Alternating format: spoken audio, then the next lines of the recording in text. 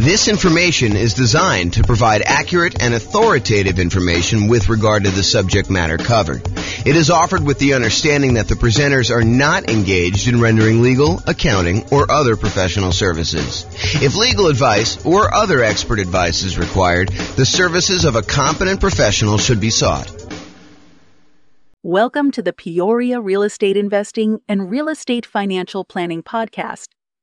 Learn all about investing in real estate in Peoria, Arizona, with a combination of real estate financial planning and modeling with numbers specific to Peoria. Plus, syndicated, more generalized recordings of live and pre-recorded real estate investing classes, not all of them specific to Peoria. Be sure to stay tuned after the podcast for a message from our sponsors. Well, good morning and welcome, everyone.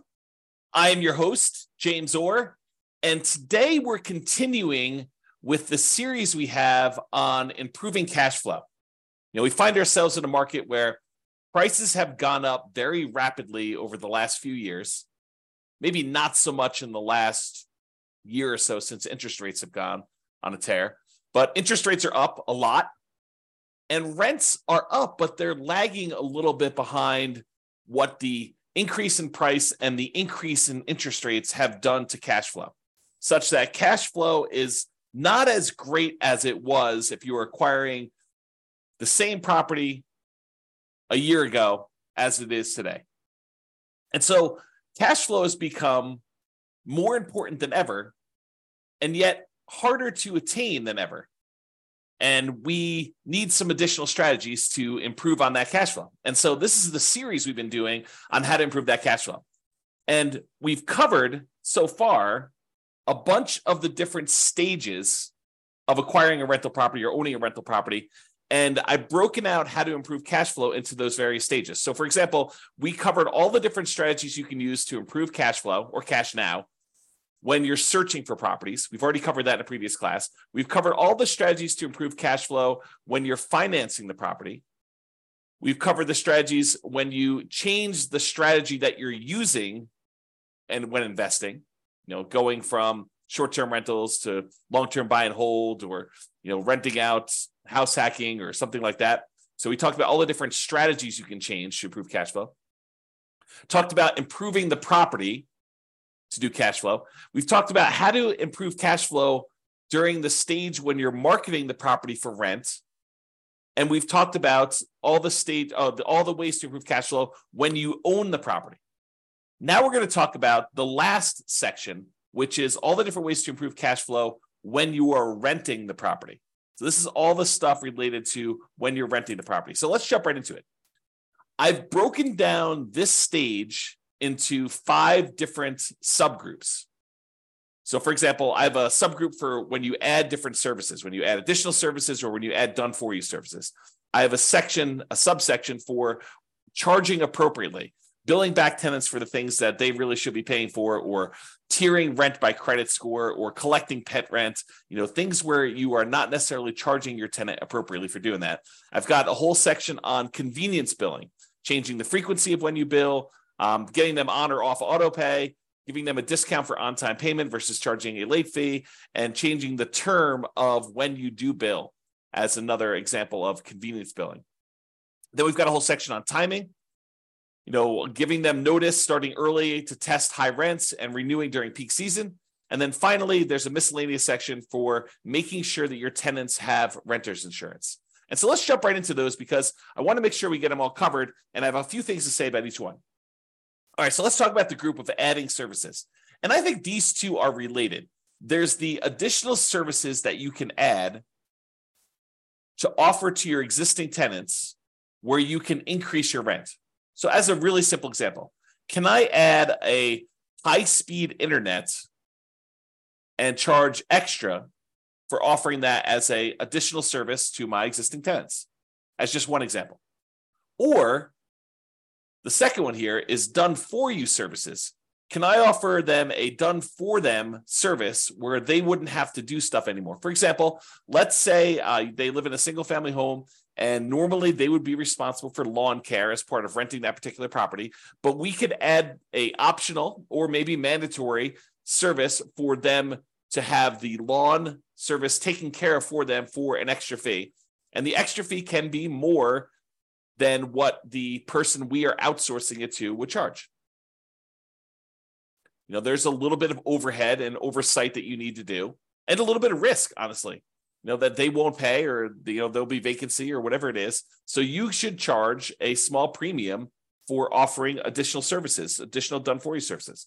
But you could do stuff like lawn care or snow removal or house cleaning, or whatever other services that they might find valuable based on your knowledge of them as your tenants and what they might want. Okay, so either offer them additional things like high-speed internet or whatever you're doing there, or done-for-you services. The next group is charging appropriately. I don't know how many times I brought clients out to look at a property where the current landlord is not billing back for utilities. They're renting their properties and they're saying, water is included in rent, or electricity is included in rent, when you could measure the utilities and bill the tenants back separately for these extra utilities. So if the clients of mine that are looking at these properties, they see that as a way to immediately get higher rents and increase the profitability of their properties. And so if you are one of those people that are not currently billing back for a utility that is being provided to your tenants, and you're sort of just lumping it in with rent, you may want to break that out separately and charge that back to them, bill back for the services. And these can be things like things that are already included in an HOA fee. So, for example, there are some neighborhoods around here where the homeowners association includes garbage pickup as part of the HOA fee. But garbage service is something that typically tenants would pay for. And so I think you could, and definitely check with your attorney on these things, don't believe me, but I think you can and should break out the cost of what it would cost them to have the garbage and charge that back to offset some of the expense you have as part of the HOA fee that you're already paying to get the tenant to pay for their own garbage service. Or things like in our area, we have a thing called non-potable water, where we can use that water in order to water the lawn. However, it's not drinkable water. It's only used for watering the grass and sprinkler systems and stuff like that. And so sometimes there's an extra fee for use of that water. It's usually cheaper water than getting it from the city that is drinkable water. But your tenant is responsible for watering the lawn, and they should be paying for that service. So you should bill it back. Another example is electricity. Or if you're already grouping water in, if you only have one water tap coming in, you've got a 12-plex. A lot of times landlords are saying, hey, look, the water is not metered individually, so I can't go and charge that. No, I think you can actually prorate it. You can make it so that it's divisible by the number of units or by the number of people that live in the unit. Talk to your property manager or your attorney to make sure that that's legal in your particular area, that it's justifiable that you can do that. But I think that's completely valid.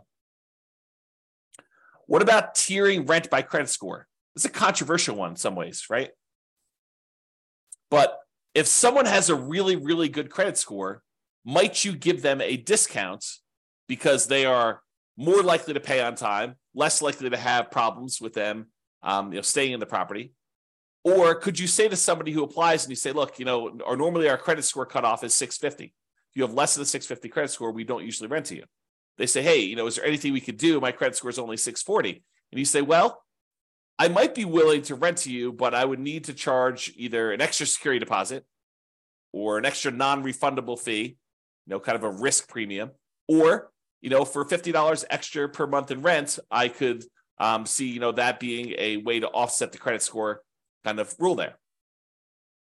So you can go ahead and advertise the higher rent for someone who has great credit, and you could tier rent by different credit scores.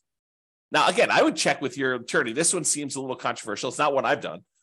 This one could be controversial, though, as far as tiering rent by credit score. What about pet rent?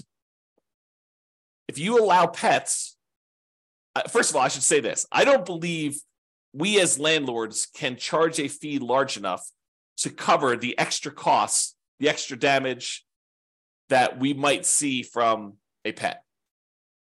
I think the extra, whatever it is, $15, $25, $35, $50 a month that you might get for charging extra pet rent for a poorly behaved pet would nowhere near make up for the damage we would have if their pet does damage to the property. In fact, it may not even be covered by their full security deposit. So some people will charge pet rent or a non-refundable pet fee in exchange for them having pet, or both, in some cases. Okay, so can you charge pet rent if someone has pets? Is another way to increase rent on a property. Let's talk about some convenience billing options. For example, some tenants get paid weekly or biweekly or monthly. And most landlords offer billing on a monthly basis. However, some tenants would prefer to be charged weekly for their rent. They'd prefer not to have, a really big amount coming out in the first of the month. They'd prefer to have, a certain amount coming out every Monday. And if you just think about it this way, let's say rent is $2,000 a month. And so $2,000 a month, normally if you charge monthly, you'd be collecting $2,000 times 12 or $24,000 a year in rent. But what if you offered the tenant an option? It's their option whether they want to do monthly or if they want to do this new strategy. And you offered to do $500 every week on Monday instead of $2,000 a month. Well, $500 a week, there are 52 weeks in the year. And if I have my calculator out here, let's pull up my calculator. So $500 times 52 weeks is $26,000. So instead of charging them $2,000 a month, you charge them $500 a week. They get the convenience of paying weekly if that's how they prefer to pay.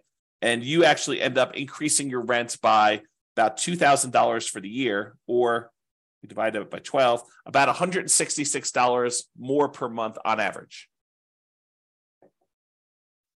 If instead of doing that, you could do it also biweekly. You could say every 2 weeks, which is when they might get paid, 2 weeks on the Monday following the Friday payday, give them a chance to have the money hit the account and clear and everything else. And then on Monday, you auto pay for $1,000 instead of the $2,000 a month.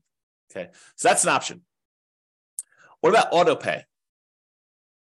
Auto pay could be considered a convenience. And so you could charge a small fee for auto pay. Or if you have problems collecting rent, maybe you say, hey, look, there's a convenience fee or a inconvenience fee of me having to manually accept your checks and process them. And sometimes they bounce or whatever it is. And so you could charge a fee for people not being on auto pay. Right. So you could go either way with that, depending on what is going on in your marketplace and with your particular properties as a way to increase income from the properties.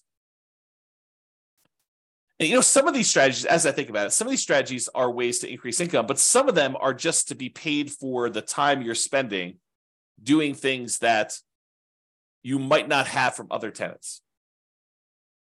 Right, like if you had tenants that always paid on time, you wouldn't have to worry about charging them, for having to chase them down when their check bounces or something they're late on their payment or whatever it is. So charging a fee for them manually paying instead of being on auto pay is really just recapturing some of the work you're already doing. It's being paid for the work you're already doing, extra work that you're already doing. That if they paid on time wouldn't be an issue. Or if they were on auto pay, wouldn't be an issue. Instead of having a late fee in your lease, some landlords prefer to offer a discount for on-time payment. So the way that this could work is, let's say rent, if you pay on time, is $2,000 a month. However, if you don't pay on time, it's a $50 or $100 late fee.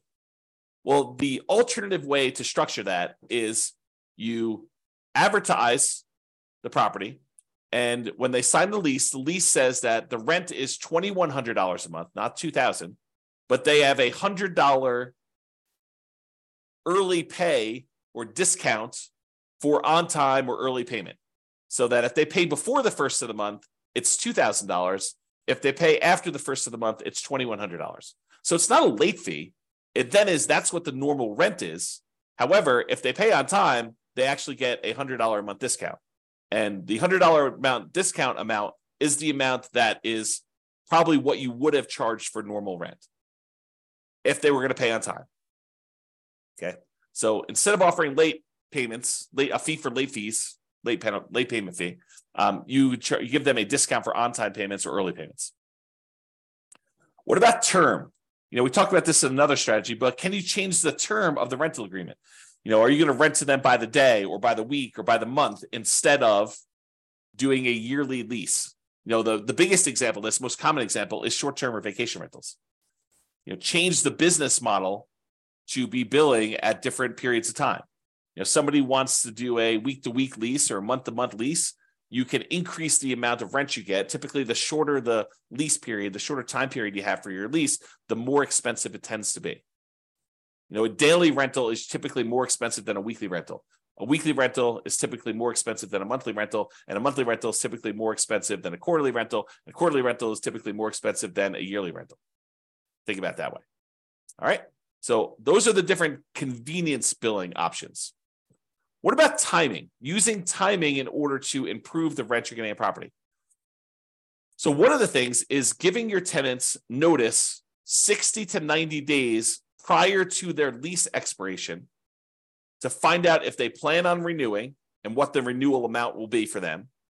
And if they're not going to renew, then being able to start marketing the property early, ideally at least 60 days ahead of the lease expiring, and so that you can test higher rent than you think you might be able to get. And if you don't get any inquiries or calls on that, or any reasonable number of inquiries or calls, within a week or two, then maybe you drop it back down the tiniest bit. But you have 60 days, full 2 months plus, in theory, to be able to market this property before you'd have a vacancy. One of the things we're trying to avoid here is avoiding vacancies. Getting that tenant lined up way before the lease has actually expired and the current tenant is moving out. Now, if the tenant renews, that's great. Then you've got a renewal. You don't need to worry about it. You sign the new lease, 60 to 90 days ahead of time. You get them ready to go for their next year. In most cases, I think rents will probably bump up a little bit, just kind of like cost of living. Maybe not to full market rent, but sort of like maybe a halfway of what we saw as a rent increase for the year.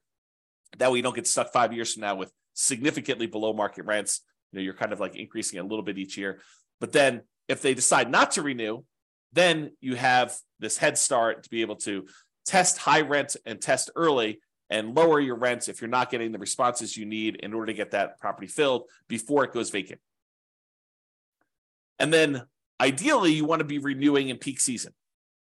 So schedule your leases to end during peak rental season.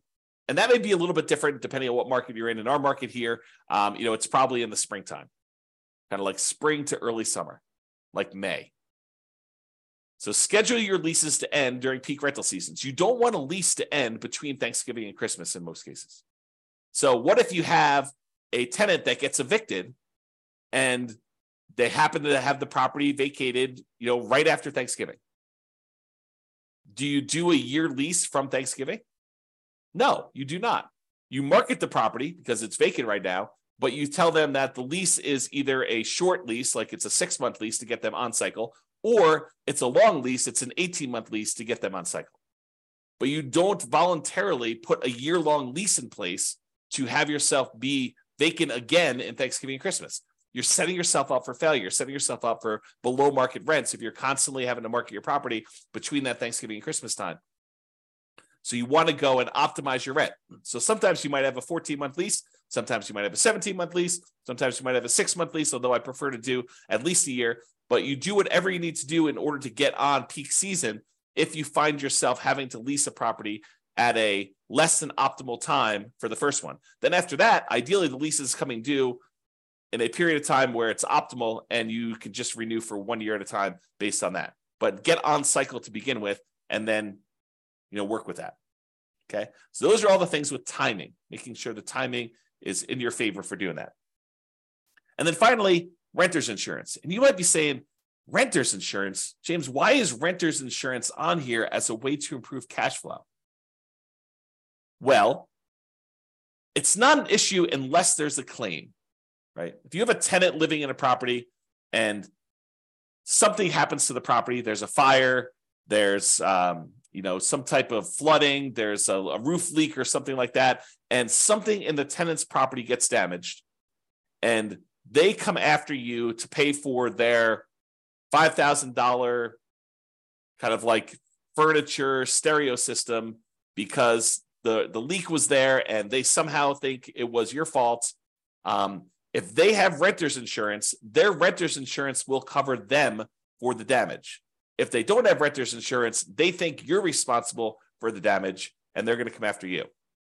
So by having renter's insurance and insisting that your tenants have renter's insurance and verifying that your tenants have renter's insurance, you are less likely to have, even if it's a false claim, right? But you're less likely to have a claim against you to cover damages should something unexpected happen to your property and your tenant now thinks that it's your fault and that you should pay to replace all their clothes or their furniture or their television or whatever it is that they've got there. Or maybe the carport falls in because, it's gotten old and they have their car parked under there and it snowed or whatever, or there's a hurricane.